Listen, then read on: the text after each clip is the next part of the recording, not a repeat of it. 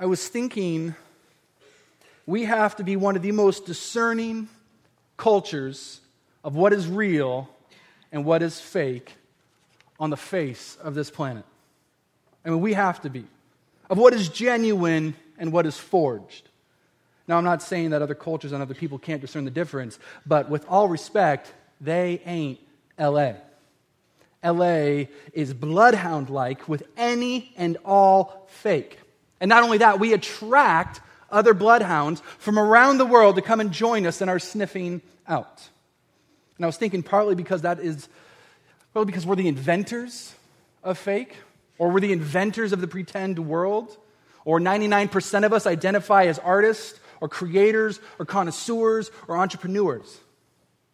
And in a world, and a region, and a culture of like plastic and phony, like much of LA, we starve for authenticity. We starve for it. We ask constant questions like, what mountainside did my birth grow, food birth upon? I don't know. Like what? We hate preservatives, or was my food cage-free, or was it a poultry pioneer? Like we constantly want to know, as much as we can, what is fake and what is original. What is fake and what is real. We cherish real leather. We cherish real products. We cherish real conversations. We cherish very much real effects and real stories and real emotions and real love. But what's fascinating is, does that apply to our faith? Does that apply to our faith? For us as Westsiders and Californians, do we want what is real in the area of faith, or do we want what is real to us in the area of faith? One of my favorite books on the challenge with Christianity in America speaks very close to home with this issue. The author said this: as a result, the Jesus of the New Testament, whose paradoxical mix of qualities and commandments presents a challenge to every ideology and faction, has been replaced in the hearts and minds of Americans with a more congenial figure. A choose your own Jesus, who better fits their own preconceptions about what a Savior should and shouldn't be. A choose your own Jesus. Again, the difference between, do we want what is real in the area of faith, or do we want what is real to us? What is real to our desires in the area of faith? When it comes to authentic Christianity, the Bible reveals a very sharp disdain for fabrication. The Bible doesn't give a rip about fake highlights or knockoff jeans or preservatives, but when it comes to faith and following Jesus, the Bible is wise about what is real. And I say all of this because tonight we're introduced to a very new character. And in the course of the book of Acts, if you think about it, we've met some very interesting people. But our acquaintance for tonight is he's among the unforgettables. Look down at verse 9 of chapter 8. Verse 9 of chapter 8. But there was a man named Simon. So as we'll all soon see, Simon not only stands out within the Acts of the Apostles, but within the entire Bible as a whole. He's unique, and he's bold, and he's daring, but I would also add that Simon is dangerous. Simon is dangerous. But what Simon's claim to fame, what he is best known for, is his inauthenticity. The very thing we can't stand Los Angeles is embodied in the life and work of Simon. And even that is putting it far too lightly for what history would tell us turns out for Simon to be. Now, what I hope we have come to see with our own eyes and hear with our own ears is that the book of Acts is the key to understanding Christian beginnings. It turns the lights on how the Christian community should operate and practice and love and do ministry. And as Acts oozes all that which is so right and good with the Christian community, it also equally reveals the origins of what can and does harm to the Christian community. Obviously, Luke, the author, can't record every prayer that's prayed or every item that was sold for one another or every convert's testimony or even the majority of what the other apostles were doing. So it would be fair to believe that what is recorded and what we have compiled today is what the Holy Spirit thought necessary for the church to know, for us to know. And guess what? Simon makes the cut. He's got a short amount of verses, and he makes the cut. Because tonight's verses are sobering. The life of Simon is very, very sobering. His story serving as almost like a thermometer for all of us here and now. His story a ringing bell for the entire community of Jesus. Again, much like us, Collective Church. So because of that, what I thought would be fun is to do a little character study of sorts. A biography in the fabricated, forged, and fake life of Simon the sorcerer. His life is easily one of the biggest cautionary tales within the book of Acts. But before we even start talking about his life, how did we even get to meet him? Where in the world did Simon come from? How were we introduced to Simon? Well, we know Simon because we know Philip. People remember Philip from last week? Philip the evangelist, Philip the missionary. Some of you may recall Philip came on the scenes in Acts chapter 6. He was given a job, care for the widows and do some administrative duties. That was Philip's job. But as we saw last week, the community of Jesus was what? Remember, it was landlocked. The community of Jesus was growing in depth, but not in width. And the only thing that got this first church back on course was the murder and the imprisonment and the draggings from their own home type of persecution that was happening in Jerusalem. And so what happens is Philip leaves. Philip leaves Jerusalem. Philip left his administrative duties. But Philip doesn't leave passively. He leaves with purpose. Philip's exodus from Jerusalem reminds me of P.D. James' book, The Children of Men. I don't know if anybody's read it. You probably have seen the movie. Where in his novel, though, if you've never read it, I'll say it briefly, this man, through a series of tragic events, is essentially ordained to escort and cherish and protect and to see its delivery of the first pregnant woman the world has seen in decades. The future of mankind depending on this man escorting this pregnant woman to make sure her delivery is safe. See, much like Philip doesn't escape. Philip doesn't quit. Philip doesn't seek out a safe haven. Philip sees the precious and urgent nature of the truth of Jesus Christ. And he must deliver it for the sake of the world. And the world includes the Badlands. These Badlands, also known as Samaria. Now, the only way we'll see the gravity of Acts chapter 8 or the fearlessness or the boldness of Philip is for us right now to have an accurate view of Samaria. It is pivotal that we have an accurate view of Samaria and the key to understanding the Bible or what was happening with these missionary journeys. This is very important. So if you want to write this down, it could be helpful. I don't know. Samaria and Samaritans were the ethnic minority. Their heritage roots were all tangled up with people of other tribes.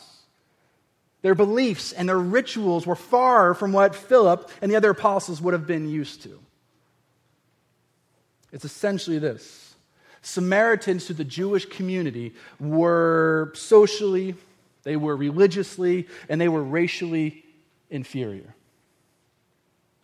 To socialize with them would be like to socialize with the diseased. They were considered to be the scum of the earth. They were all to be avoided. And what's beautiful is here, Philip knows that. And Philip walks in. Philip walks right in. And not only is Philip up against Samaria, but he soon finds out he's also facing sorcery. So he's up against already the stigmas of Samaria, and he walks in, and now he's hearing reports of sorcery. Look at verse 9 again in your Bibles. But there was a man named Simon. Remember, that's our case study for tonight. There was a man named Simon who had previously practiced magic in the city and amazed the people of Samaria, saying that he himself was somebody great. So Simon is a sorcerer. He's a magician. He loves Dungeons and Dragons. Like he's up there, he's Dumbledore style. But this man must have been quite the figure. Simon, Simon Magus or Simon the Magician, whatever he's known by in different circles. He must have been quite the figure. I was trying to imagine him with my mind's eye this week. I don't know about you, but does everybody else think? I hope so. Does he remind you of Vegas superstar Chris Angel? Was anybody else thinking of Chris Angel? I kept thinking of Simon with like black eyeshadow, wearing a trucker hat and like bedazzled jeans. Like this is Simon, like walking around. Now for us to really soak it in, what Simon was doing, I want us to put on our thinking caps for a moment and imagine if this were in contemporary context. So let's imagine the West Side. Let's imagine if the West Side was swayed and wooed and influenced by one dramatic individual. Chris Angel. Let's pretend it's Chris Angel. And from Palms to the Promenade, all were speaking of this man. His name graffitied over billboards, or burgers named after him, or his TED Talks with millions of hits. All of his books selling like hotcakes. Everyone started to wear bedazzled jeans, like whatever it was. The West Side was influenced. I mean, this is the reputation of Simon. This is what it would have been like. Thus making sense of what we see in verse 10. Look at verse 10. They all paid attention to him, from the least to the greatest, saying, "This man is the power of God."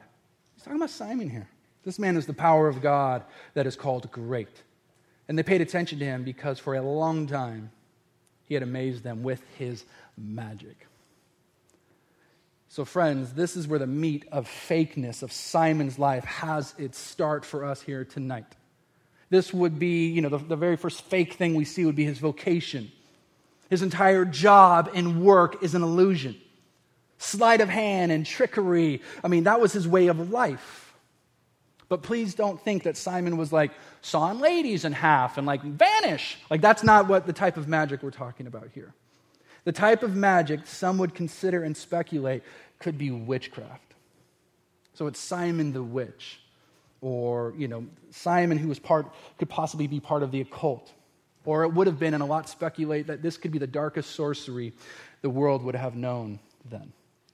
This sorcery, again, many speculate, could have been easily, heavily demonic. Very, very heavily satanic. See, nonetheless, whatever it was, he won the amazement of his people. He won the amazement of the Samaritans.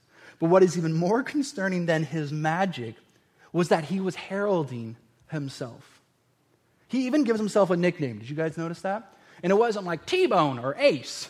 It was the divine, holy, godly title of great. Excuse me, Simon? No, great. Great. Like he wants to be called great. Now hear me, I believe this is a very, very strong word for us, planted within Simon's life. He just loved and reveled in the fact that people thought he was a visible, living power of God. He wanted people to be amused at his work and presence. He wanted the conversations to completely just stop and people be in awe as he walked by. He wanted to be the life of the party.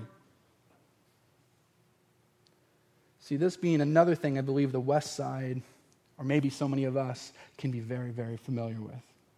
I will go as far to say that the longing for greatness is natural. I'm assuming, though, we all want to be great in our respective areas, right?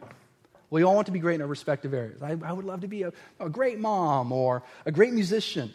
We desire for this to be a great church and a great community of people. I would love for this sermon to be great.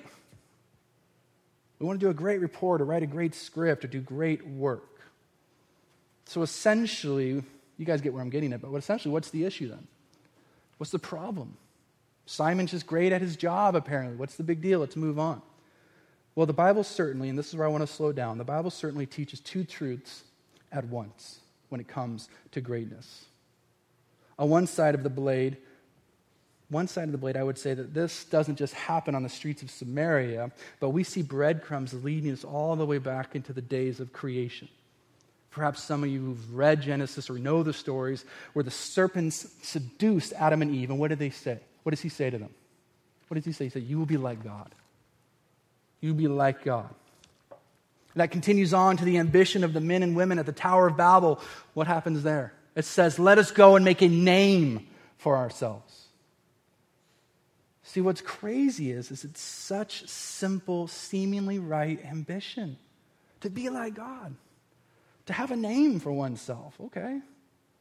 But both of these same ambitions that are buried deep in the book of Genesis seem to be growing out of the life of Simon. Simon wants to be like God. Simon is trying very hard to have a name for himself.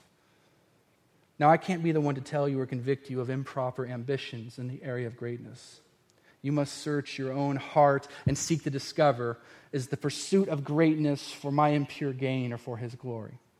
And that, my friends, I was thinking is a very, very tight rope to walk. Jesus himself spoke about this. I want to talk about this for a moment. Jesus spoke about this very natural ambition for greatness. He said, whoever would be great among you must be your servant. But whoever would be great among you must be your servant.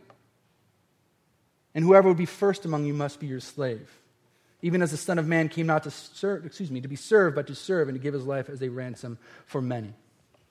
Friends, this is Christ's cure for the deep longing of greatness. And like Jesus rightly and often does, he flips greatness on its head.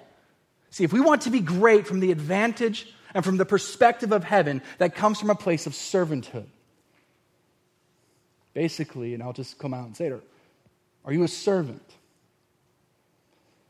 Think about how backwards the kingdom of God is. That Christ, who is the absolute greatest and deserving of all praise, and the true title of great, models a dramatically different way of greatness.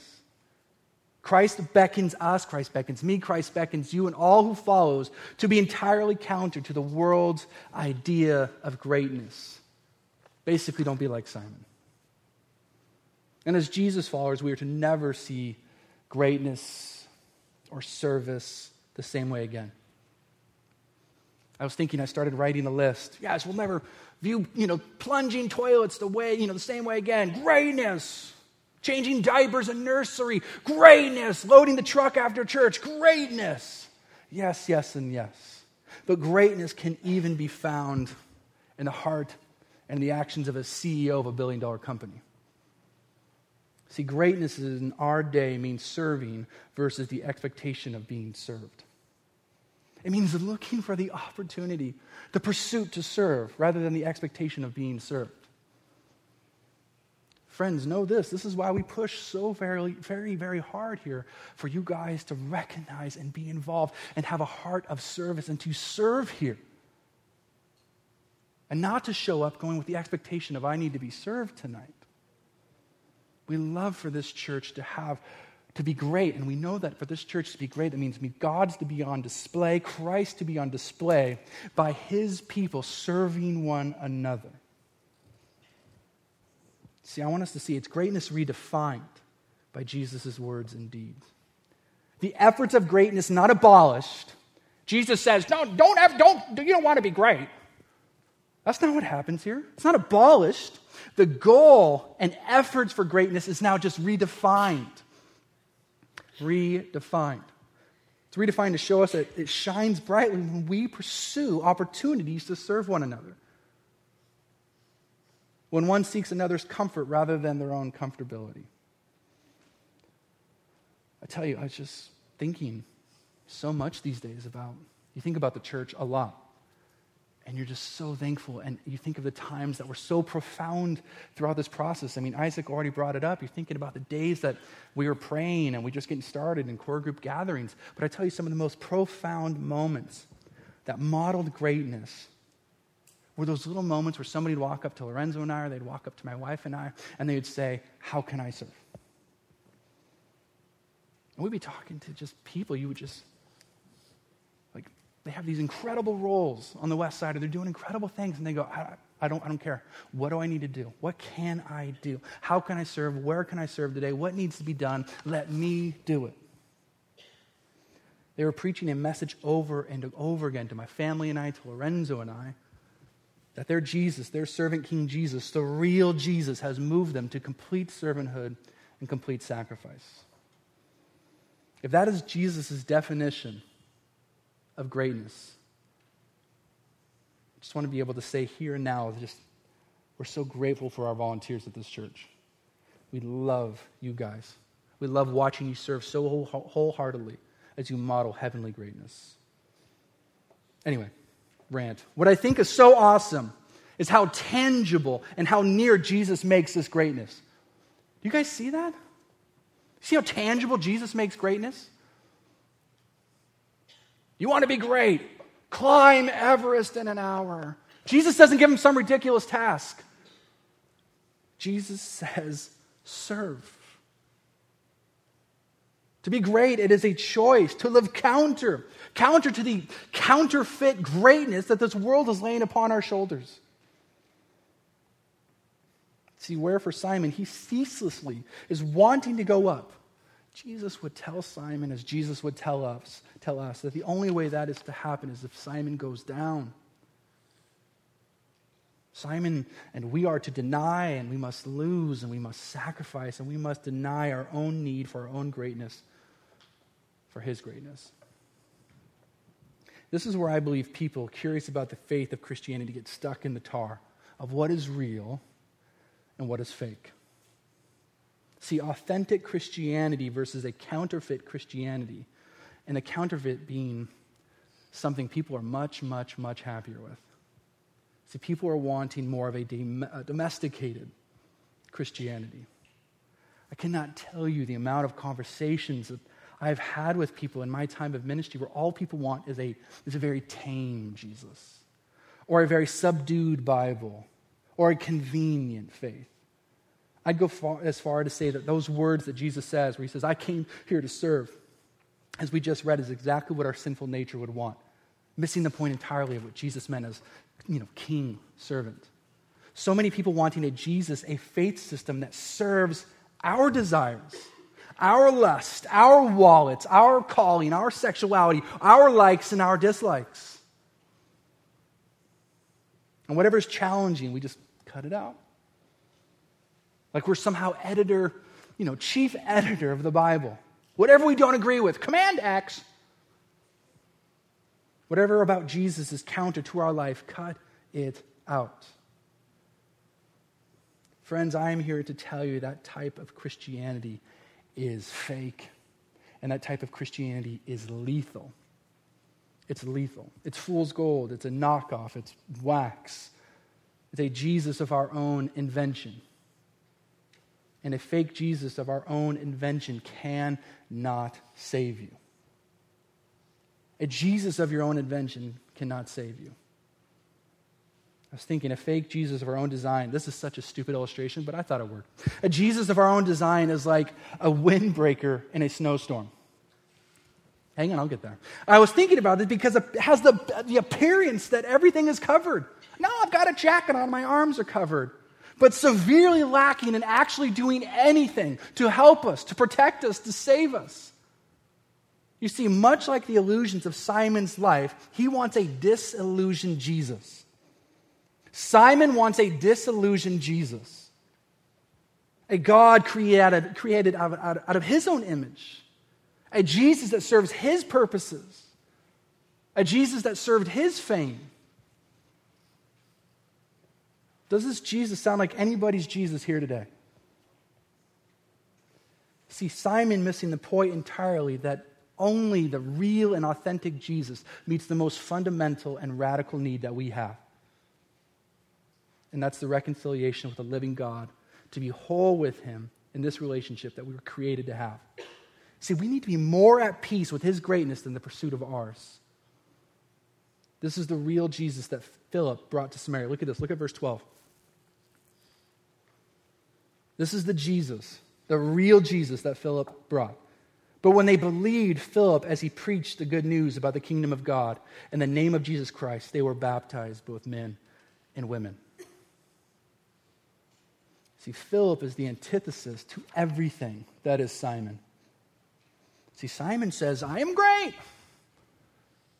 And Philip's like, no, Jesus is great. Simon says, I am powerful. Philip's like, no, we are powerless. We need the Holy Spirit. Simon says, look at me. Philip says, don't you dare look at me. Simon says, I am real. Philip says, no, this sorcerer is fake and dangerous. Simon says, believe on me. Philip says, believe today on Jesus. And in the crazy turn of events, this is exactly what happens to Simon. Look at verse 13. And Simon, even Simon himself believed. Even Simon himself believed. And after being baptized, he continued with Philip. He's like hanging on his every move. Continued with Philip and seeing signs and great miracles performed. He was amazed. It's beautiful to think that unlike Simon, Philip has zero swag, zero sway, zero reputation, zero burgers named after him or whatever. But Philip has the power of the Holy Spirit. Verse 14. Now when the apostles at Jerusalem heard that Samaria had received the word of God, they sent to them Peter and John. Side note, this is the last time we see John in the book of Acts. So that's a little sad. Verse 15, who came down and prayed for them that they might receive the Holy Spirit. For he had not yet fallen on any of them, but they had only been baptized in the name of the Lord Jesus, that they had laid hands on them and they received the Holy Spirit.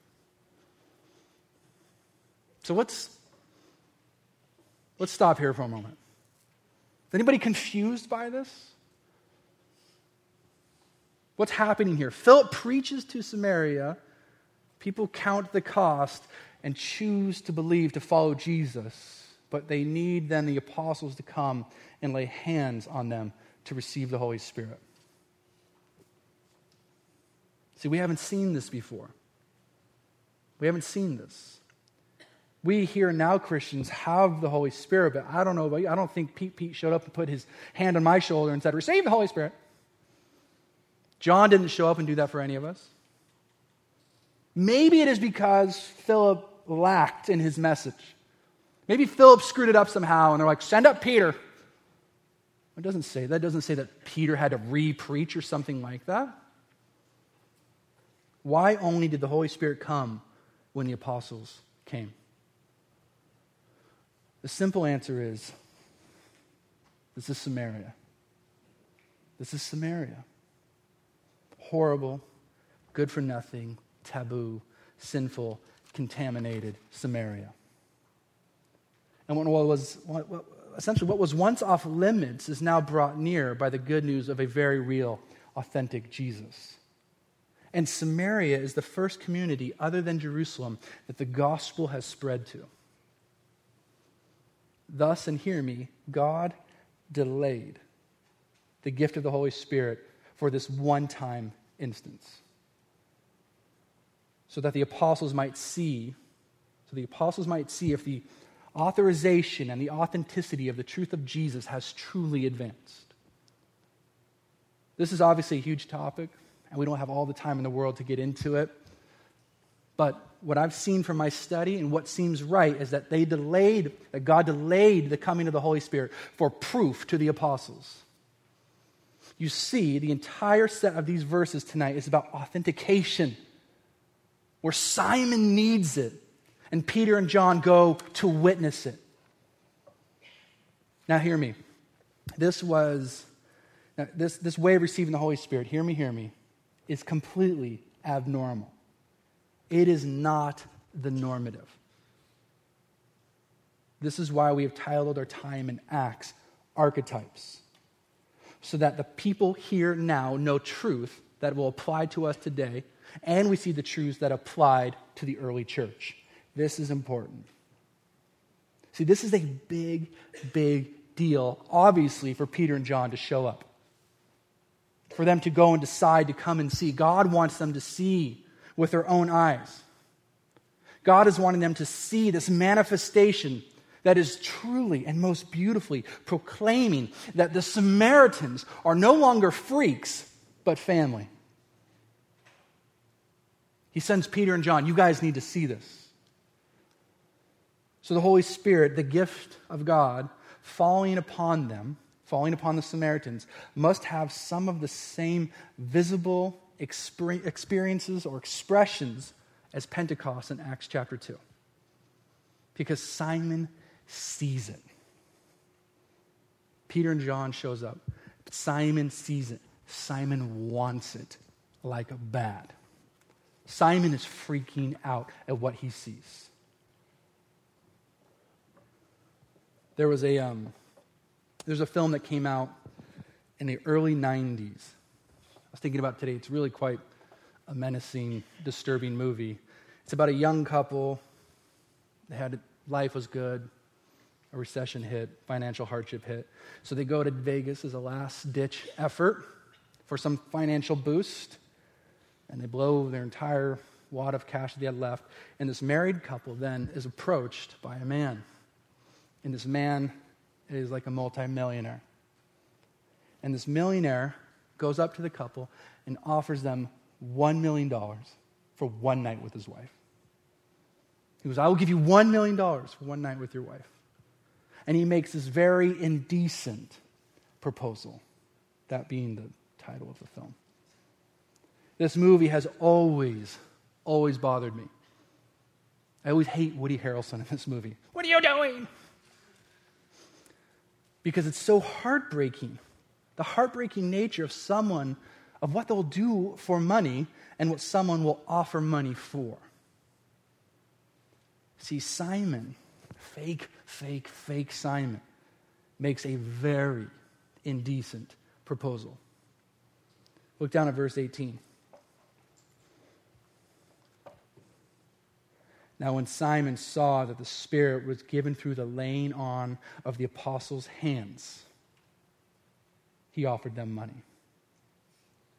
So when Simon saw this one-time, abnormal, not normative experience through the apostles, he offers them money, saying, give me this power also, so that anyone I may lay my hands on may receive the Holy Spirit as well.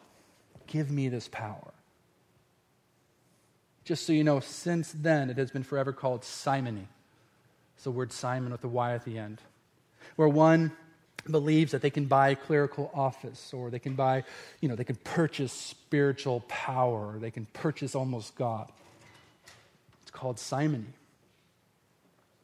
And for Simon, and get this, for Simon, numerous of historians and theologians believing Simon wasn't converted to Christ. So we just read, and Simon believed too. But like everything else he did, he faked his conversion also. And this indecent proposal Simon made did not sit well at all with Peter. At all with Peter. You guys remember Peter's hot-tempered nature? Look at verse 20. But Peter said to him, may your silver perish with you, because you thought you could obtain the gift of God with money. You have neither part nor lot in this matter, for your heart is not right before God. Repent, therefore, of this wickedness of yours, and pray to the Lord that, if possible, the intent of your heart may be forgiven you. For I see that you are in the gall of bitterness and in the bond of iniquity. It's intense.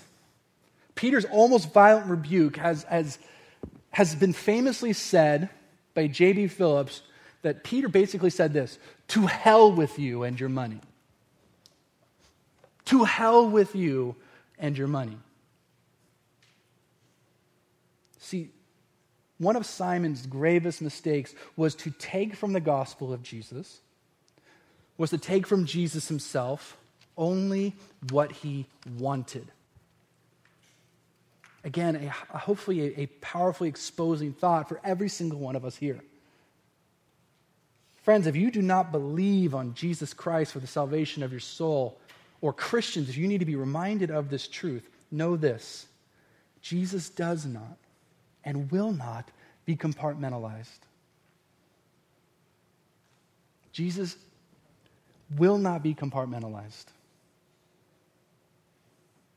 Simon wanted the power of Jesus, but not the person of Jesus.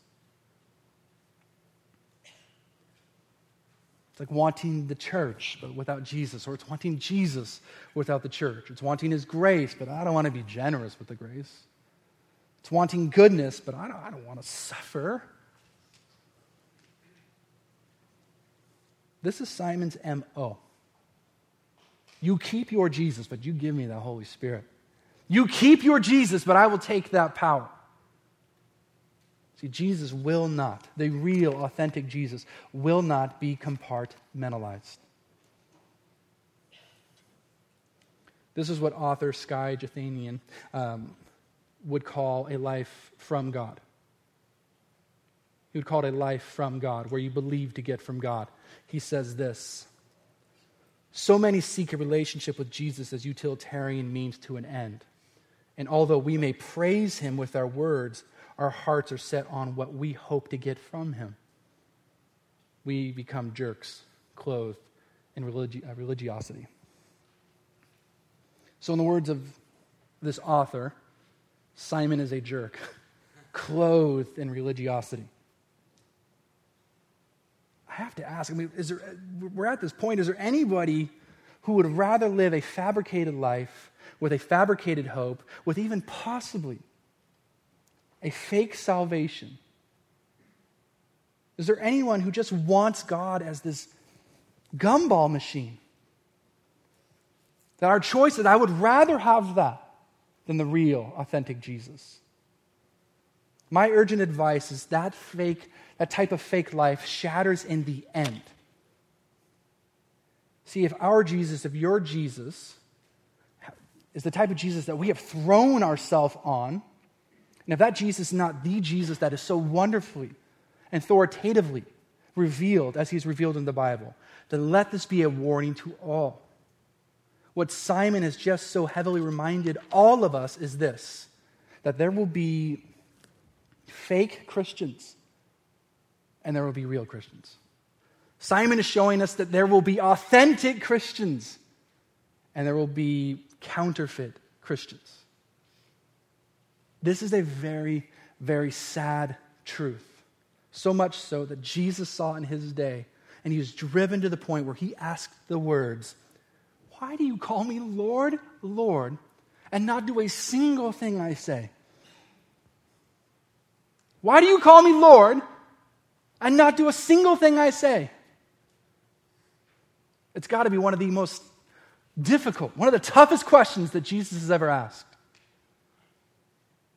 Jesus then, after that question, goes on and tells a story about two home builders, two carpenters.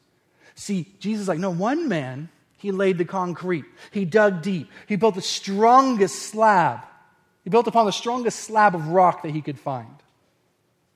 He goes, there's another man, though, who built an identical home, cookie cutter style, and has like the identical light fixtures and the same, stone pavers out front. From the outside, it is identical. The only difference was the second man did not build upon a true, real foundation. And so when the river floods, Jesus' story continues, when the river floods came in, it swept the man's house away that was built upon fakeness. It was built upon a Jesus of their own making. It built upon the Jesus that Simon would believe. It was built upon nothing. So what that means is there will be in Christ's community, much like Simon, those that sing, those that eat communion, those that receive prayer, those that sit here and listen, those that get baptized, those that serve, those that do good things. What that means is on the day when they meet Jesus, Jesus will look at them and say, "I do not know you." It's some of the most sobering words of our Lord Jesus, the real, authentic Jesus, to the people who go through all these religious emotions, just like Simon. And they cry out, "Lord!" And they're going to get right there, and Jesus is like, "I don't know you." It is a terrifying truth. London pastor and preacher again, John Stott, said, "There is nothing more important for mature Christian discipleship than a fresh, clear, true vision of the authentic Jesus."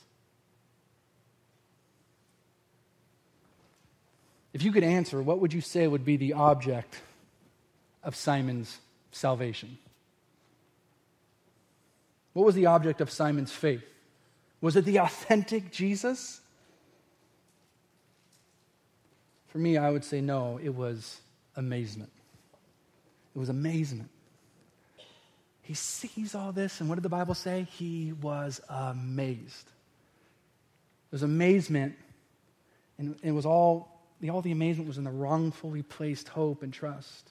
See, he had all this hope and trust in himself, that he himself was great, that he was his own Savior, that he as Messiah, that he was divine. See, Simon at the end of this whole ordeal started to get the severity of what he had just done. And even in Peter's brutal words, they're still full of mercy. He tells him to repent, full of mercy, to turn around. And Simon, clearly rocked by all of this, asks of Peter, look at verse 24. And Simon answered, "Pray for me to the Lord, that nothing of what you have said may come upon me." Pray for me to the Lord, that nothing of what you have said may come upon me. In verse 25, now when they had testified and spoken the word of the Lord, they returned to Jerusalem, preaching the gospel to many villages of the Samaritans. Simon the sorcerer won't even pray. He won't relate to Jesus. He was more concerned for the repercussions than for the repair of his heart. He is still pushing away and rejecting the real, authentic Jesus. Is that you tonight? It's just one of these thoughts that I don't believe that there's a simple equation, or I have to say the right thing from the stage, or somebody just did or this, put this in the right spot, or all the stars aligned. If that just happened, then I would believe on the real Jesus.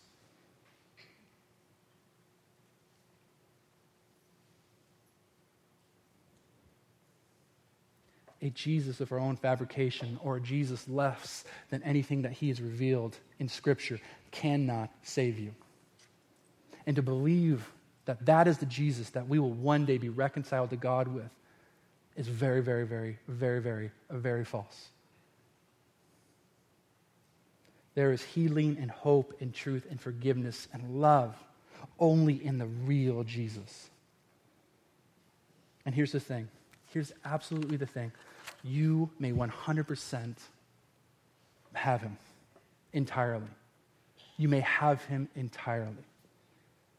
And we may be a people, you may be a person. We're not living a life based upon a lie, but we may live our life based upon that strong, real rock that is Jesus Christ.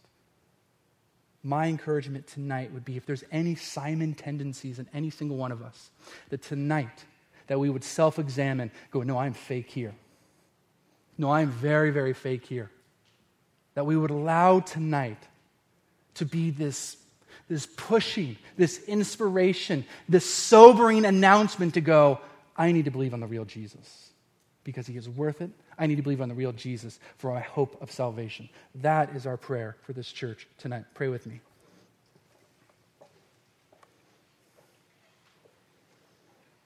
Heavenly Father, we come before you right now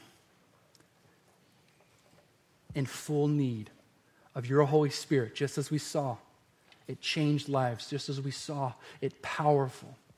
We need your Holy Spirit to move in this place, to convict in this place, to tug in this place, to bring us to repentance in this place, in our hearts, in this moment, right now.